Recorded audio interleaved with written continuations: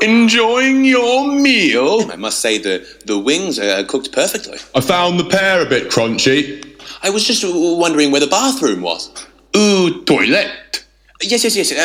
Toilet. I really must go. Ooh, toilet is down the hall, left at the Screaming Child. When you reach the Archibald Prize-winning portrait of Guy Fieri, take a right, and then it should be there right after the show. You can't miss it. After the show? Yes, you can't miss it. After what show? I really must go. Why? It's after On the Counter of Banter.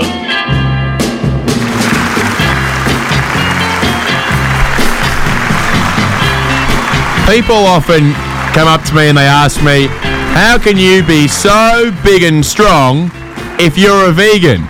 And I simply reply, I'm not a vegan. Hello and welcome to a Decanter of Banter. This is me, Harry Ravelli. The show at 11 p.m. that addresses the big issues, the questions that are on everyone's lips, elbows and kneecaps, like, can deaf people be schizophrenic? How is it possible? Or do they have images in their mind of people telling them in sign language, set the bus on fire? Nerds, as they say, rule the world. Bill Gates, nerd. ScoMo, nerd. John Howard, thug. There are exceptions to every rule. Sometimes thugs rule the world. Yeah, well, John Howard, he confiscated the guns, but you know where they all are. If you ever get invited out to John Howard's ranch for a weekend, for a long weekend, I got to tell you, the kangaroos don't last long out there.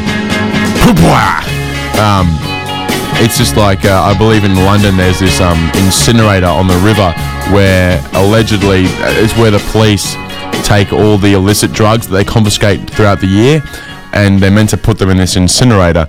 And locals will tell you they've never seen a puff of smoke come out of that incinerator. And so my other advice to you would be try and get invited to the London police Christmas party. It must be one hell of a do. There was such a big throng of people there in the city. It got me thinking. All those tens of thousands of people there, all congregating, a lot of logistical things that people hurdles that had to be overcome to get that protest together. Like 30,000 people or so were there. It was almost as if, hey, maybe we should protest for some other stuff while we're here. Let's lower beer prices or something. I mean, you can hold the sign, you can pick it, but there's also, you could reverse the sign. A little bit like one of those reversible belts where you have black on the outside but brown on the inside. It's a very quick way of knowing who's poor. And when you see a reversible belt, it's alarm bells. It's they can't afford two separate belts, a black one and a brown one. They've gone for the reversible belt. And that's when you delete them off all your social media and your real life social media, aka talking to them. You just say, go away, poor, smelly man. That's my handy tip for telling poor people to go away. Just simply put your two hands out in front of you so that they can't get within your personal space, and repeat after me, guys. And it feels really good to say, guys. Just repeat after me. Go away, you poor, swelly man. So the reversible belt. But a little bit like a reversible belt, you can take a sign down to a protest, and on one side you could have a I'm with Greta sign about climate change. On the other side, just flip it around and you go, well, while we're all here, there's 30,000 of us, we're going to protest about the price of beer. It's just funny water, guys. It's water with a sprinkling of yeast. Why is it $10 more per cup? So it's just it's about efficiency, guys, isn't it? Well, otherwise we have to meet up next weekend, get all the same amount of people down there, and I think a lot of people might have gotten to the city that day by methods of transport other than push bike and the foot falcon. So we're talking about greenhouse gases just getting to the protest, which of course one might say is a paradox. But not quite as big a paradox as the Tinder paradox, which is if the girl actually replies to your message, then she's too keen and you find it off-putting. So essentially no one's ever found love on Tinder because you like them, but then they reply and you go, oh, that's a bit much. And lo and behold, I'm going to whip out of my purse a metallic straw and essentially tell the world I'm more environmentally conscious than you. And it's a statement. That's a statement. It's better than using a plastic straw and making that sort of statement. Do you know what I mean? Yeah, that's the equivalent of dragging a seal into the middle of the club and then just beating it with a stick until your entire white blouse is covered in the blood and slime of a now deceased seal. Anyway, yeah, so it's a statement. I mean, that's a statement as well. I think that brutally beating a seal in the middle of a club would make a statement. The thing is, with dating and romance, there's always someone's into it. So if the club's big enough, there's always going to be one person who goes, I like that sort of stuff. And you never know. That's how I met your mother sort of stuff. I was beating a seal in the middle of a club. It got all over my white blouse and also her white blouse, and the rest is history. But I feel like you could also make a statement by taking a keep cup or your keep straw to places where it's not really needed, but you're at least letting the world know that you have that keep cup. So you're going down to a used car dealership, you're saying, thanks mate, I'll take the Honda Jazz, and then just stick out your keep cup, and they'll inevitably say, we can't put the Honda Jazz in the keep cup. And you go, it's all right, just trying to do my bit. So that's my handy tip for being clean and green and sometimes a little bit mean to seals in the club when you're beating them with sticks. But I was reading a relationship advice book, and you might question whether this was a good relationship advice book, but it was one of the latter chapters. They didn't just come straight out of the gates with this one. They sort of lulled you into it. They lubed up a bit before you got into this one, and it was about, and it said they said people take affairs it's a little bit too seriously. Do you know what I mean? Like when you get married, you pool your assets together, you move in together. You might buy a house, you might have children together, you might move cities because one of you got your dream job. You're doing all this stuff together. You're a unit, and then one person goes away on one work trip and gets one blowjob from their one secretary, and then they confess, and then you get divorced. You split all the assets. Now you do time sharing with the kids, and you live in different cities. The whole thing goes kaput. What this book was trying to say is that, the French have affairs all the time. And there's a bit of like a don't ask, don't tell sort of policy. You might get like a couple a year. And when you're going over that, couple a year threshold, maybe you're doing something a little bit wrong. But the fact is that humans slip up. My old rule used to be, fool me once, you die. Now I'm a little bit like, fool me once, shame on you. Fool me twice, shame on you. Fool me 3 times, shame on you. It's okay though. That's my new rule. That's my relationship advice. It's a little bit like Chinese whispers. I'm not sure if the book said all of that. If you're a single person out there, I want you to grab a notepad and pen and write this down.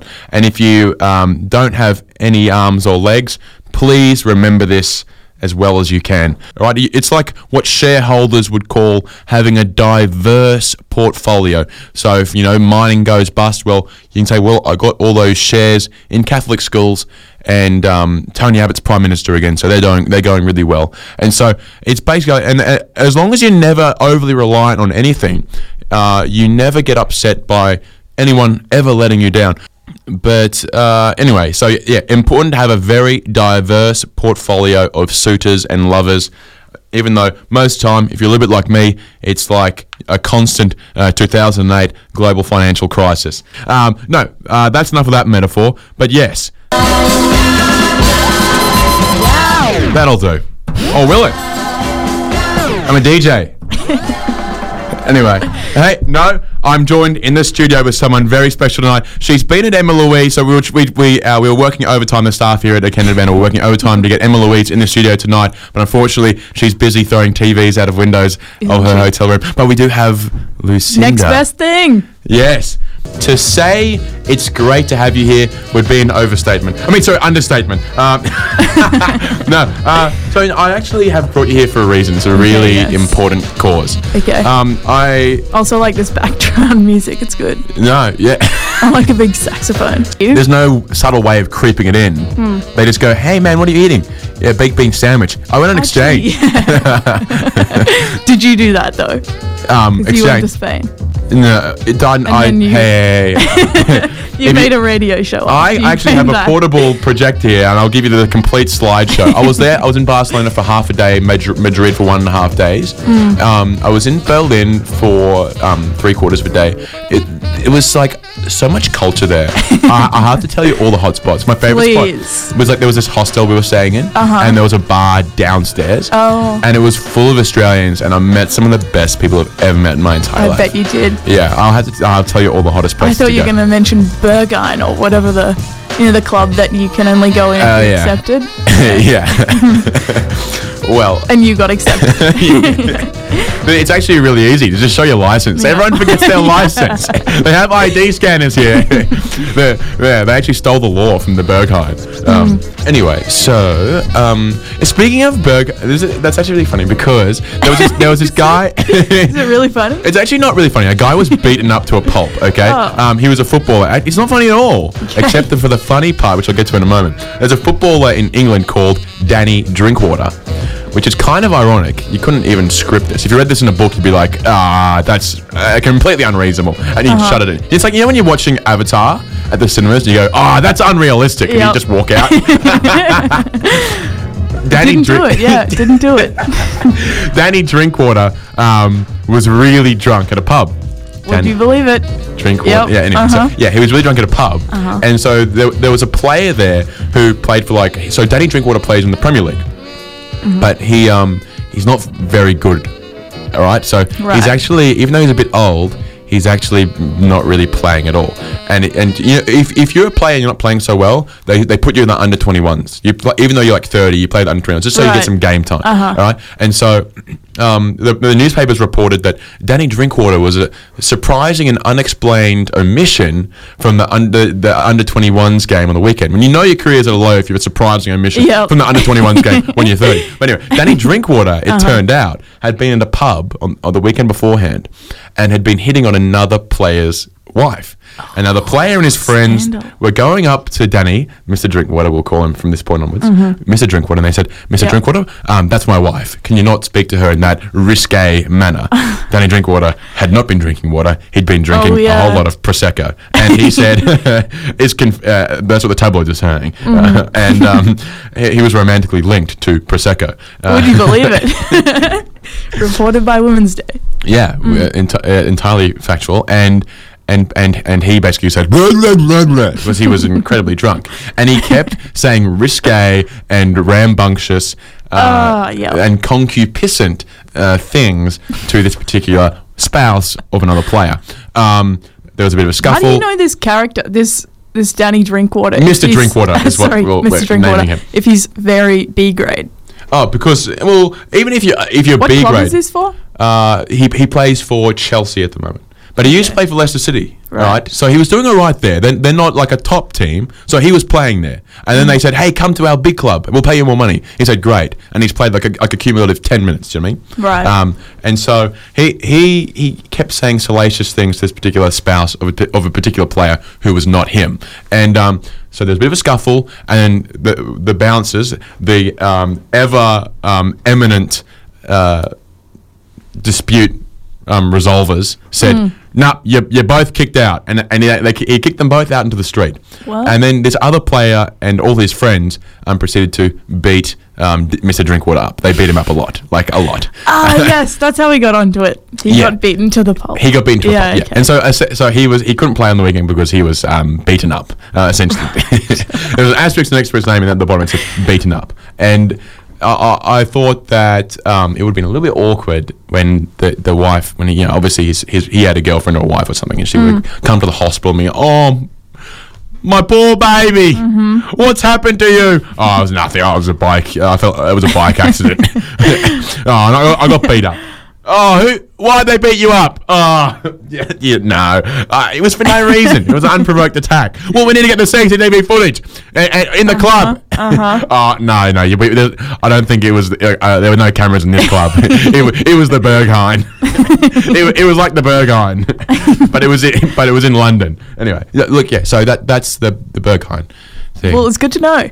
Yeah. Won't go in there next time. Yeah. And now I'm exacting democracy. It's a little bit like a Romanian revolution, where they stormed the palace, they chased the communist leader off in his helicopter, he crashed somewhere on the border of Georgia, they dragged him back, they put him in like a classroom, they got some local plumber to sit there and act as the judge, and they said, you are guilty of being a really crap bloke. And then they shot him off the top of the building and he landed below, and they took a couple of photos, and now he has a grave. And this is actually really one of the really interesting things about Romania is that things were so bad during that communist regime, right? This guy was killing so many people.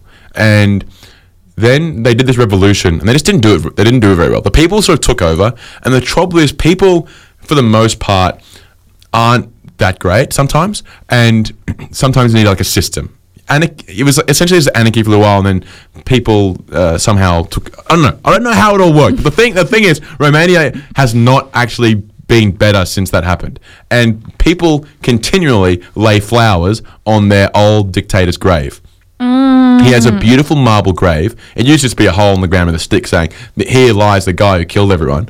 It's a beautiful marble tombstone and like a tomb sort of thing, and there's always fresh flowers on it because people miss those days. Isn't that perverse? That is interesting. I wonder if it's a similar thing to Cuba. What happened in Cuba? Well, I don't actually know the whole story. I just know that some people actually liked him. So there you go. We went on one European family holiday as a family, and we were in Berlin. We were staying in this hotel, and we were like, "Where's the Communist Museum?" And there was this like guy who was like a rather elderly gentleman who was like, the guy who puts the bags on the trolley and he pushes the bellboy, but he was a man. He was a very old man. He was a bellman. Maybe and we liked it. Yeah, and we said, look, where's the Communist Museum? And he said, it's over there by the river. Blah. And as we were leaving, he said, by the way, guys, don't read everything. Don't believe everything you read there. Some people liked those days. Really? Some people, very subtle. This guy. True. Yeah. And he lifted up his shirt and showed us his shirt emblazoned with none other than the ABC logo. Do you believe it? Lucinda, I would never lie to you, except for that time when I was like, I don't know where your wallet is, I haven't seen it. That's how I was missing my movie card. Okay, cool. Yeah, but I gotta tell you, for those at home, Lucinda's looking great tonight. She's looking great. So, talk me through, who are you wearing tonight? Tree of Life. All right. Can you believe it? All right. So, how much LSD do you take? It's all a bit of fun. Yeah. What's that stuff where you incense? Incense. Yeah. No, not a big incense fan. Yeah, right. Yeah. I've always been under the impression that everything one buys from Tree of Life can also double as incense. Like you just set it on fire and it'll smell really great. Yeah, or sage. Yep. Oh, amazing. Yeah, sage. Mm-hmm. Briskey! Hey. Walking Briskey-ly. Haven't heard that one before. No. Really nice to meet you. Went to school with your father. Played with him in the first 15. Oh, did ya? That's right. You got the job. How's that? Yeah, mate. So... not your first time here at Fortune, but I believe you once putting up posters around the place. Yeah, down at the foyer there.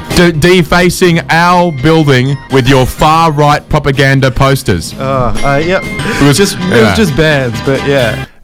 So Nothing to Lose. I've listened to it multiple times. Have you? Yeah, several times. I'm one of those people who gets out my iPhone on the bus and just plays it outside the speakers until a middle-aged person tells me to stop. Sick. That's my main audience. Yeah, Nothing to Lose. Yeah. Didn't even get to the first chorus.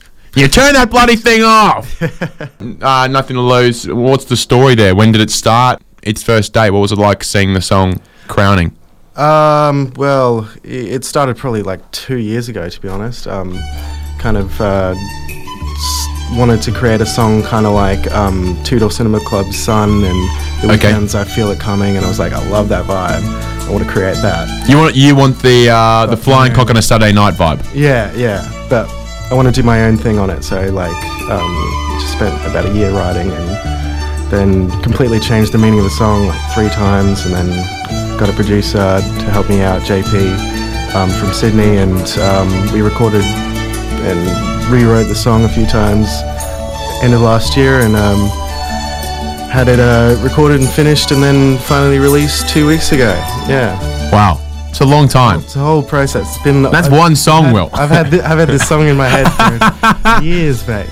Yeah. Yeah. It's taken a while. Yeah, thank God. And then you pressed it, you put it on the record player, and the thing skipped. The whole thing just skipped. Yeah. Just crackle and pop. Ah. How long is it going to take to get an album? You're worse than the bloody Stone Roses, mate. Yeah. I have no idea.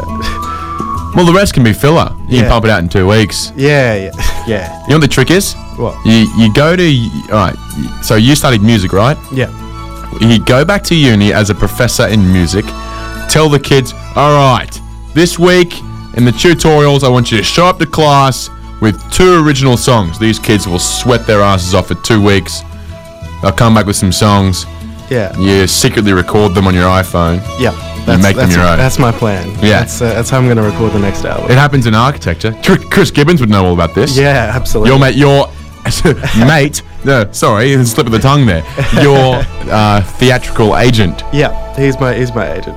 Yeah, and so how does it all work with the referral fees? So I assume if the song's good, then I pay Chris referral fees because I got to play a good song on my radio show. Yeah, that makes sense. If the song is really quite, then I think you both have to pay me referral fees. I think that's how it works in the industry. Yeah. I'm pretty new to the industry. That's what I've heard. So, yeah.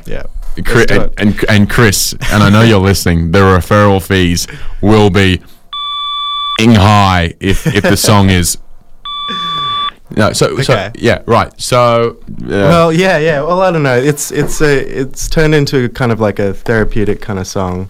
Yeah, so it's about my relationship with loneliness, and I kind of took it in a more positive direction because I wanted to be more positive in all the music that I'm writing. So I didn't want it to be like a sad, sappy song, but I wanted it to be true to myself. So I came out with that. All right, I got it right then. I think I just won Will Briskey trivia because I listened to it and I liked it too. As a single man, I've spent all but 6 months of my 26 years single. Now I'm not saying I was lonely. I'm talking I've been getting with a lot, and I want to stress a lot of girls. But but there's something about being independent. AKA, it's a euphemism for incredibly lonely. You got nothing to lose, all right? There's no one's feelings to hurt. There's no wondering why someone hasn't replied while they're on that girls' night down in Byron Bay. Yeah, about only being responsible for yourself. Yeah, no, it's absolutely. Yeah, I'm not sad or anything. I'm pretty in a good place. You seem really happy. Yeah. For those of you at home, I'm going to describe what Will's wearing, and that is nothing but a pink hat. He's really having a great time. Yeah, I thought it was appropriate. Yes, indeed. No, I got to describe to you what I'm wearing. Will, I'm going to be honest with you. Sorry. Pressed the wrong button. No, I'm out of underpants. I'm out of underpants. Right. Yeah. Cool. I only have single-use underpants. Is a bit of a pushback against this whole like reusable, biodegradable straw thing that's really getting on my nerves at my favorite bars. You know. Yep. Have you ever tried to suck a thick peanut-based smoothie up a biodegradable straw?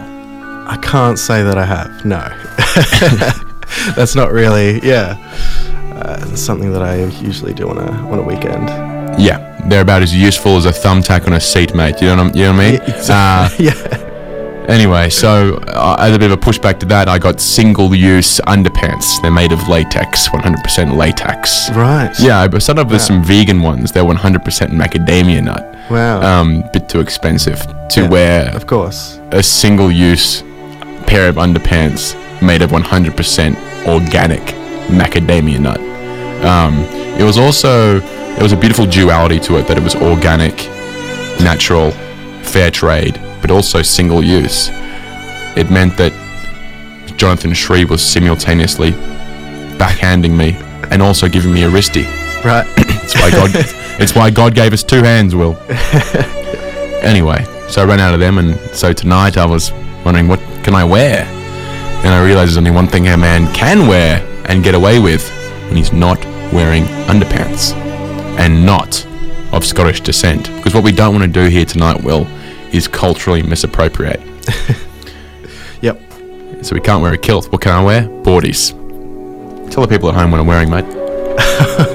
Yeah, it's straight up. Nothing but a pink hat. Yeah, nothing but a pink hat. Anyway, without much further ado, I think it's called Nothing to Lose by Will Briskey. All right. Now, it's not the radio debut. You've had it on some less well-to-do radio stations like Triple J.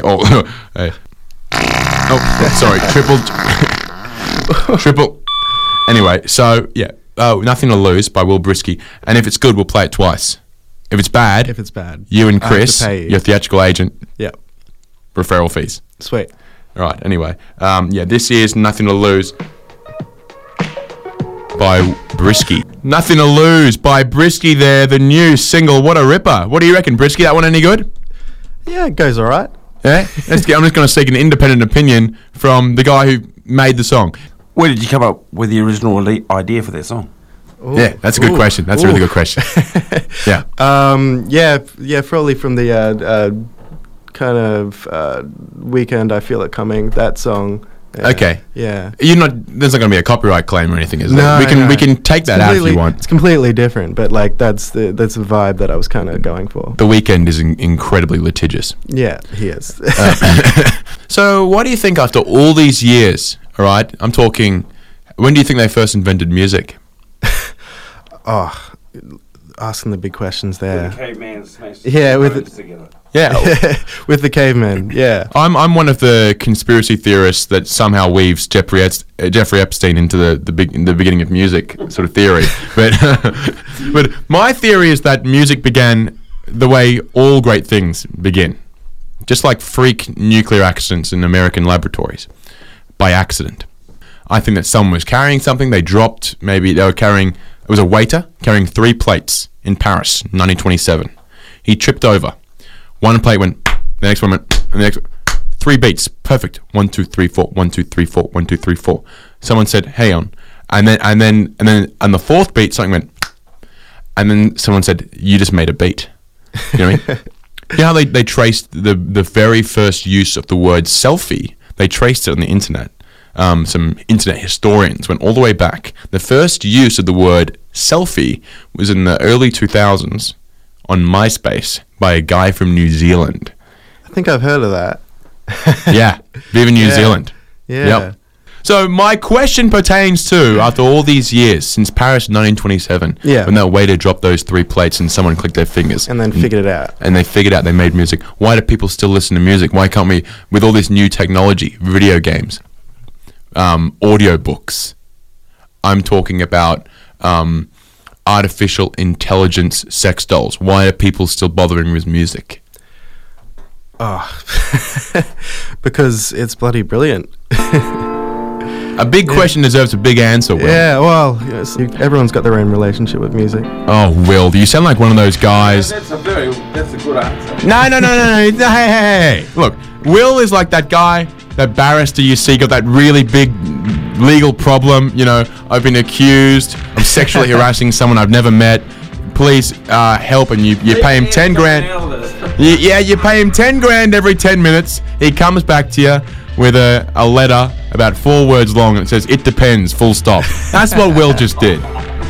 It depends on the facts and the circumstances. Give him another moment, he will say more. All right. Where's part 2? Part 2. Part 2 of the answer. You gave us the prelude there. Why is music awesome? Yeah, we got the executive summary. Now we want the analysis. Oh, I don't know, man. You went to uni. Come on. Yeah. It's just bloody great. I don't know. I can't think of anything at the moment. I think maybe we'll pull it back a little bit. We'll say maybe we'll stop being so universal. Why do you listen to music? Why do I listen to music? Yeah. I'm not too sure. It's just amazing. It's changed my life. How's it changed your life? Well, it always changes the way you feel. Like, if you listen to happy music, you can be happy. If you listen to sad music, you can be sad. It can change what people feel. Okay, but do angry people listen to angry music, or do normal people listen to angry music then become angry? And then keep listening to angry music? What comes first? The chicken or the KFC? I don't know whether that's what I was saying. Music can be a tool. If you're angry, you can use music. Yes. And not listen to angry music. If you want to be more angry, you can listen to more angry music. Like, because, like, for me, like, fighters can listen to a fucking full-on song before they get to a fight, before they go to a fight to charge them up. Yes. Or training in the gym, like, fucking get into a good song. Yes. To charge them up, to bring them more out of their muscles. Yes. But if you're angry and you want to calm down, you can listen to some ambient music and you can change your mood. This is true, because I heard that there was a car park in Sydney and they had problems with uncouth youths. They were rapping, they were smoking, they were having little ice parties in this car park. Ice parties. All right? And I'm not talking about the ones you find in Eskies. Yes. And so what they decided to do was to play Celine Dion 24 hours from the speakers in the car park. I got to tell you, the youths found new places to hang out, like nursing homes. Well, why don't we play the song again? Would you be offended, Mr. Briskey, Mr. Brisket himself? Hey, I once had a cousin, and he had a job, and it was a decent job. But he said, all I want to do in life, I love brisket, I love making brisket. I want to sell brisket at the markets. And he was about to quit his job and pursue his lifelong dream of making beef brisket and selling it to the people of Southeast Queensland. And then he had 2 kids. You know what they call kids? Dream Crushers! Anyway, this is Nothing to Lose by Briskey. Briskey, we're in the studio with Briskey tonight. That was his latest track.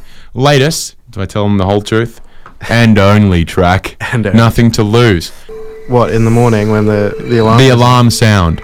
Not really. I don't usually wake up with an alarm too much nowadays. Right. Yeah. You're one of those homeless types. Yeah. I wake up with wealthy people kicking me. Warm, fuzzy feeling. Yes. A feeling that I've only ever experienced when I first laid eyes with Will Briskey. When he shook my hand and said, "You must be Harry. Chris Gibbons will be paying the referral fee shortly. What are your bank account details?" And as I said out loud my BSB number and my account number, I got this warm, fuzzy feeling. I was dragged off by my cruel, cruel parents. They knew I had a phobia of water. Still do. Not very good with oceans. They dragged me off to Bilgola Beach in the northern suburbs of Sydney to learn how to swim in the ocean. They said, go play with the other kids, socialise. And I was like, Mum and Dad, I'm 19 years old. I'm just coming back for the summer. I'm on uni break. But I had to do what they called nippers, right? And basically these kids, I'll call them a mob of children from the northern suburbs approached me. They could sense I was different. They could sense that I was somewhat on the spectrum, so to speak. A little bit from the incessant tears I had when I saw the ocean. And the 4X can you had? Yes, you got to start early. Yeah. Now, they came up to me, Will, and they said, and I quote, "Do you lick a dick a day?" Do you lick a dick a day? And I froze up, and being a bit of a yes man, I decided that yes, I did lick a dick a day. And they laughed. And sometimes at night when I'm trying to get to sleep and my partner is there, my beautiful partner, and she says, "Harry, what's wrong? It was a beautiful night. It was a great piece of musical theatre. And that walk and that ice cream, it was all perfect. What's wrong?" I lie there, I stare at the ceiling, and I hear that laughter. And for the record, I do lick a dick a day. What I want to say about Brian Eno is that he was commissioned, yes, in the 90s, to do the Microsoft sound for Microsoft. And they gave him this brief. And only Brian Eno could fulfill this brief. and I'm not talking about those single-use 100% macadamia briefs, underpants. I'm not talking about underpants right now. I'm talking about a brief as in you work in finance, all right? A brief is Made from bamboo. made from bamboo. Thank you. So what I mean to say is, the brief to Brian Eno was make a symphony in 6 seconds. And Brian Eno was like, Microsoft, you must understand that there's strictly a symphony. They said, Brian, I think that internet historians would go back in time. They'd search they'd trawl through the internet, and they would say that Brian Eno did the first ever Vine. It's just just the 6 second idea. Yeah. It's the This is 6 seconds. If you do not cough, no one sneeze, even if you blink, and I know what you're thinking, blinking? Do not ear blink. This is the Microsoft sound by bringing. This is one of the few songs out there. In Briskey, this might be an idea for your next album. Yeah. It's one of the few songs out there that takes longer to describe than the actual song. Yeah. It takes longer to actually announce the track title and the artist than it does to actually play the bloody thing. How about we just play it? You reckon? Let's do it. No, I think we don't have enough time. No. 6 seconds.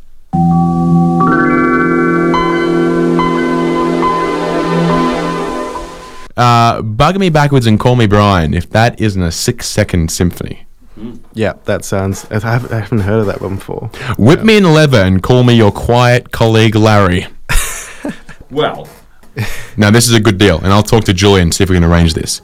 If you go to Velociraptor's concert on the 1st of November at the Bearded Lady, then I can get them to promise you that the entire band of Velociraptor will see your next show, which means you'll probably sell out the Bearded Lady. Yeah, because they're like, how many? I don't even know. I've lost count. No, they lost count. Yeah.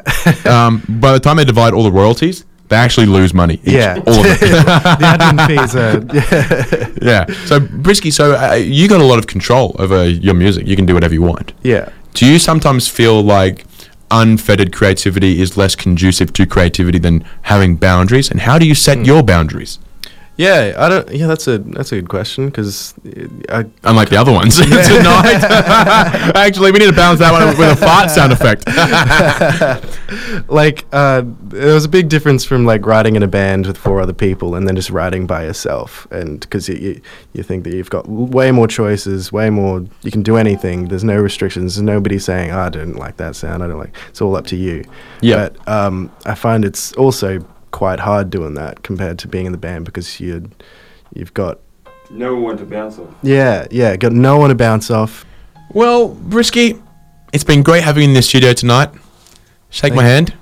I'm really looking forward to the next 15 minutes. So you thought you were leaving. So did you. I'm here for the long run. No, he's here for the long haul. He's here for the whole hour. I don't do this very often. I only do this when I've got nothing else to do. Nah, you got big songs. I messaged quite a few girls tonight and not many people picking up, so I guess I'll just stick around here. Actually, a girl I like liked my new profile picture, and I'm actually flat out pretty busy at the moment reading too much into that. I got beef with a guy. He's got glasses, short, curly hair. Do you know what I'm talking about? No. At the risk of defaming someone in the wrong band, look up his image. I think the band was called. I think the band was called Pool. Was the band called Pool Shop? No, I don't think that's him. No, that's not him. It's not Pool Shop. Anyway, I got beef with this guy, man. How come? Why? Well, I went over to this group of people. He was one of them. I said, "G'day, mate," and it was a little bit of how's your father? And there were a couple of girls there. And I said to one of the girls, I said, I just had a chat to my dad on the weekend, and he said that he'd read a Harvard article about purposeful conversations. It's about all these. You walk past people all the time, and you go, "How you going? How are you?" And you go, no matter what you're actually thinking, you just go, "Yeah, good." All right. I decided I was going to approach with a purposeful conversation. So I approached this group, and perhaps they weren't quite used. Maybe they're very used to unpurposeful conversation. Because I walked up and I said, I said to one of these girls, I said, "What is the most exciting thing that's happened to you in the last week?" Now, you can't just give a stock answer there. You have to think and provide an actual response, don't you? What is the most, well, for example, we'll try you right now. What is the most exciting thing that has happened to you in the last week, Will Briskey? Being on Triple Z. Minus tonight. Eyes up here. My eyes are up here. Will, sorry, he must be very excited to be here. Eyes up here, thank you. Yeah. Now, well, that's good. So you're kicking goals on and off the field. Kicking goals, yeah. So, there's probably something I'm just, can't really think of it right now. You're trying to be an enigmatic musical artist. Anyway, you should fake your own death, try and get Joy Division status, because we all know Ian Curtis is not dead. He was alive. He put on a lot of weight and founded the band Hootie and the Blowfish. Now, what I'm talking about here, Will Briskey, is that I approached this particular Brisbane musician, curly hair, quite short, glasses. Keep an eye out for him. He's nothing but trouble. And I approached this group, and I said to one of the ladies, I said, what is the most exciting thing that has happened to you in the last week? Now, this was a purposeful question, as derived from my father, having read this particular Harvard article. Science, Will. You went to uni. You work in finance.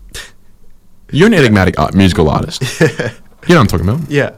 Right? So, basically, I went up with a personal conversation. I said, what is the most exciting thing that has happened to you in the last week? Now, what did you say when I asked you that question?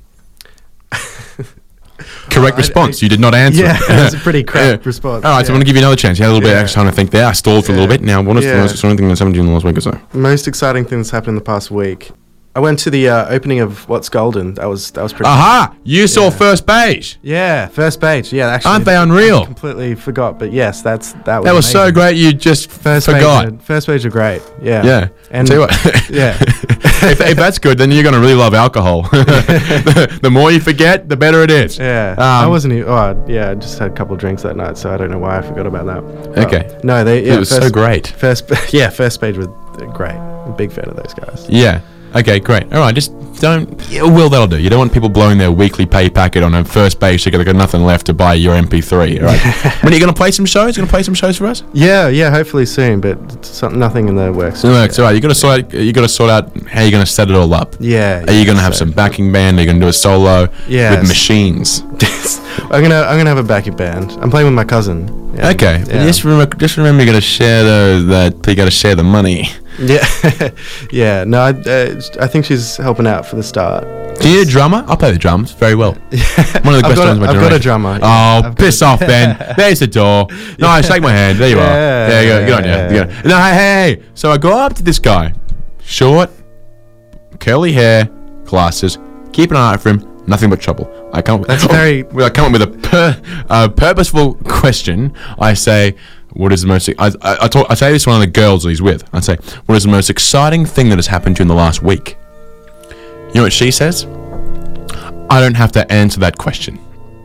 And I said, must have been a pretty shitty week. He says, look, mate, we're not interested. I got beef with that guy. So later on, I'm hanging out with Joe from the Creases. All right? Yeah. I'm hanging out with Joe. We're chatting. All right? The Foundry's one of those great VIP areas. It's a bit of a communist VIP area. Like, anyone can just walk in there. But you have to go down the hall. A lot of people don't think I'm going to walk down that hall. All right? Yeah. I walk down the hall. I'm in the VIP area. Very communist. Everyone's a VIP, essentially. Yeah. I'm talking to Joe from the Creases. Let's let that sink in a little bit, Will. You letting it sink in? Yeah. You're marinating on that for a little while? I'm letting that, Give me some of that dope lemon marinade, all right? Yeah. Anyway, so this particularly short, particularly curly-haired, glass, particular vision-impaired gentleman, he reappears. He says to Joe, do you know this guy? Do you know this guy? Do you know what I mean? You know what I'm talking about? Yeah, he's giving shade. We're having a cordial conversation, all right? And so I got beef with this guy. Yeah. And so I don't know what band he's in, but I got beef. Yeah. But most music is consumed in the form of streaming. You don't need to have an album that has particular length or particular amount of songs other than what are people attuned with in terms of attention span, all right? Yeah. So, and when they play songs on the radio, it's less about, we're restricted by this particular size of record which can only be played on standard record players. We're talking about sharing the love, so to speak. All right, there's only 24 hours in one day. If each song went for 1 hour, we could only play 24 songs in one day, and the last 3 would be Australian. Meet our quotas. You know what I'm talking about here? You get what I'm talking about? Yeah. So I think when someone comes out with an 8-minute song, like people like Tash Sultana, stuff like that, I think what we really have to say is, piss off, Tash Sultana, and let me have a go. When people release long songs, it's less time for you to play your song. So I think it's going to feel really good to say out loud. If you can say it out loud with me. Yeah. Piss off, Tash Sultana, and let me have a go. You want to say it? It feels good. It feels really good. Piss off. I don't mind Tash Sultana. Okay. All right. You've heard it here first. Will Briskey doesn't mind. How are you? Please sit down. Sit down. Welcome to a Candor of Banter, Southeast Queensland's most controversial 11 p.m. till midnight radio show, presumably, well, at least on Thursdays. Typically, book clubs have been known to be a very masculine thing, a very male-dominated sort of club, and I feel a little bit emasculated knowing that there'll be girls there in the book club, because typically it's the triple Bs, boys, beers, books. And while we're on the topic of young Damon, he said something. He started a full-time job this year, and he was going through the motions. He said to me his eyes were a bit droopy, than they usually are. And he said, don't you think this all just sucks? And I sort of, as I confiscated his belt and his Swiss Army knife, I said, what are you talking about? This all sucks. And he said, this working full time, just 5 days on, 2 days off for the rest of our lives. Don't you think this just sucks? And I said, Damon, slow down there, trooper. Fair shake of the sauce bottle. As the great Kevin Rudd once said, I love the Chinese, and I'm going to sell them the whole lot. And he also said, fair shake of the sauce bottle. In fact, he said it a lot. And so, in honour of Mr. Rudd, I'm going to say it a lot. And I proceeded to say fair shake of the sauce bottle, 24 hours on loop. It's uploaded to YouTube if you want to play it. Anyway, so I said fair shake of the sauce bottle, Mr. Damon. I'll have you know that a weekend is a miracle. Every weekend is a miracle. I challenge you not only to build a time machine, but secondly, to go back to the time of ancient Egypt and join those hard-working, those diligent, well, we never actually met them. They're just pictures engraved on a wall. As far as we know, those ancient Egyptians who built the pyramids could be incredibly racist, transphobic, terrible people. So I'm not going to lavish them with too much praise, but what I can say is they were quite hardworking. Actually, how many years did it take them to build the pyramids? Jaden, how many years did it make the ancient Egyptians to build the pyramids?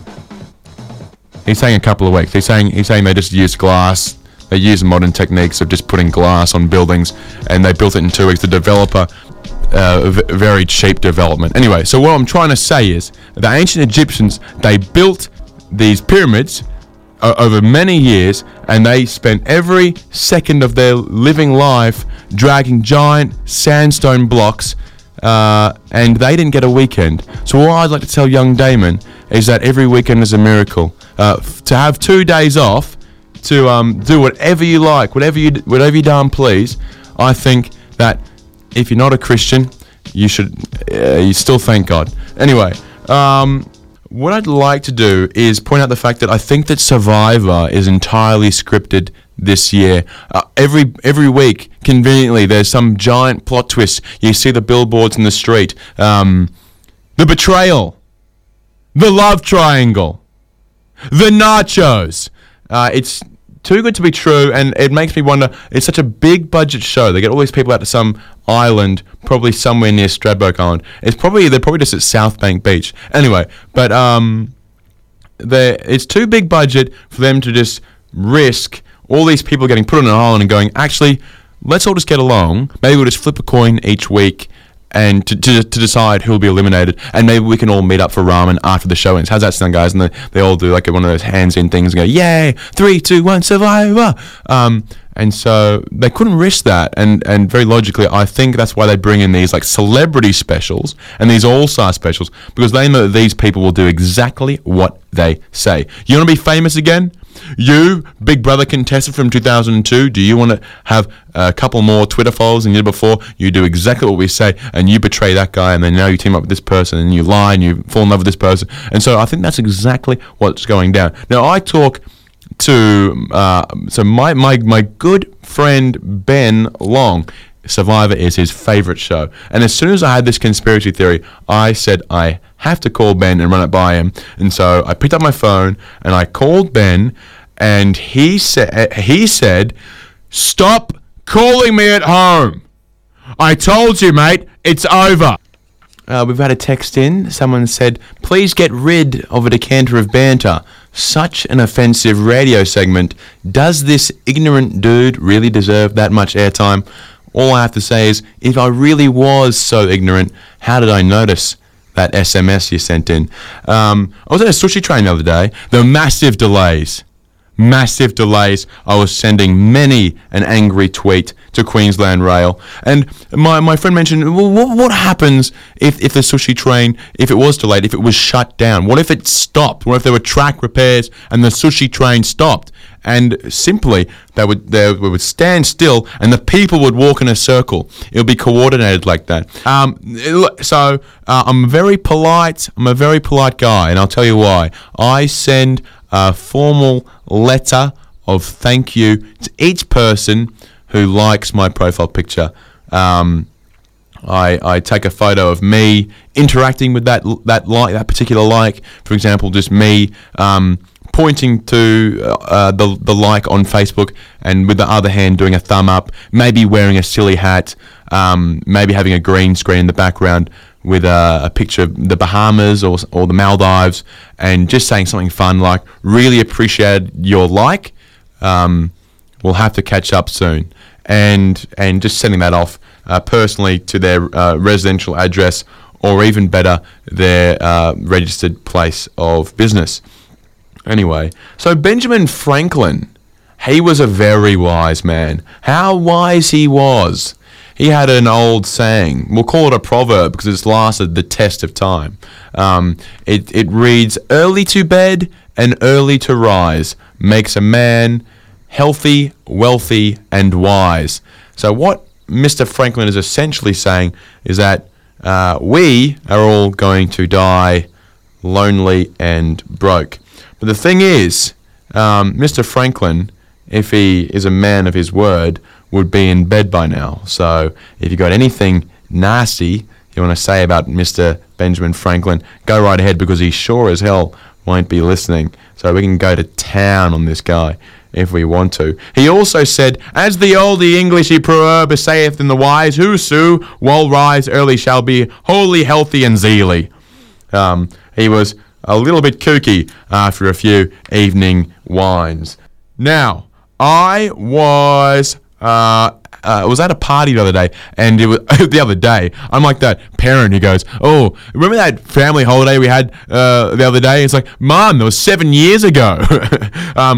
So the other day, being July, I was at a party, and my buddy was doing dry July. That is to say, he was not drinking alcoholic products for a period of 31 days. He could have chosen the 28-day month a bit earlier in the year, but did not get his shit together. He dropped a bit of French there. He did not get his belongings together in time, and there he was, sober for the fantastic month that is July. And so he rocks up to a party, get this, holding a 6-pack of ginger beer. Now, I get it. Alcohol is not that healthy. It leads to pregnancy in most cases. But are we going to say that drinking a 6-pack of ginger beer is a healthy way to live your July? He brought 6 ginger beers. Do you know how much ginger beer that is? We're going to say there's about 345 milliliters of ginger beer in each one, and he planned to drink 6. But I guess he was in the mood, I got to take 6 bottles of something. That's what people do at parties, right? Anyway, so Godspeed to him. He's now completely toothless. Not because of the sugar, but because he went to the Sunshine Coast and looked at someone the wrong way. Do not go to parties on the Sunshine Coast. You will get punched for no reason. And I speak with a whole lot of experience there. And so do my lips, which swelled up the size of Angelina Jolie's. God, that guy punched me so hard. And what was I doing? Only trying to steal his purse. just for a little while. I was only going to take the money back and leave it on the ground for him to pick up. He didn't have to freak out so much. God, people overreact so much in the Sunshine Coast. You think they're all just chilled out surfers? Nope, steal my purse. I want to freak out.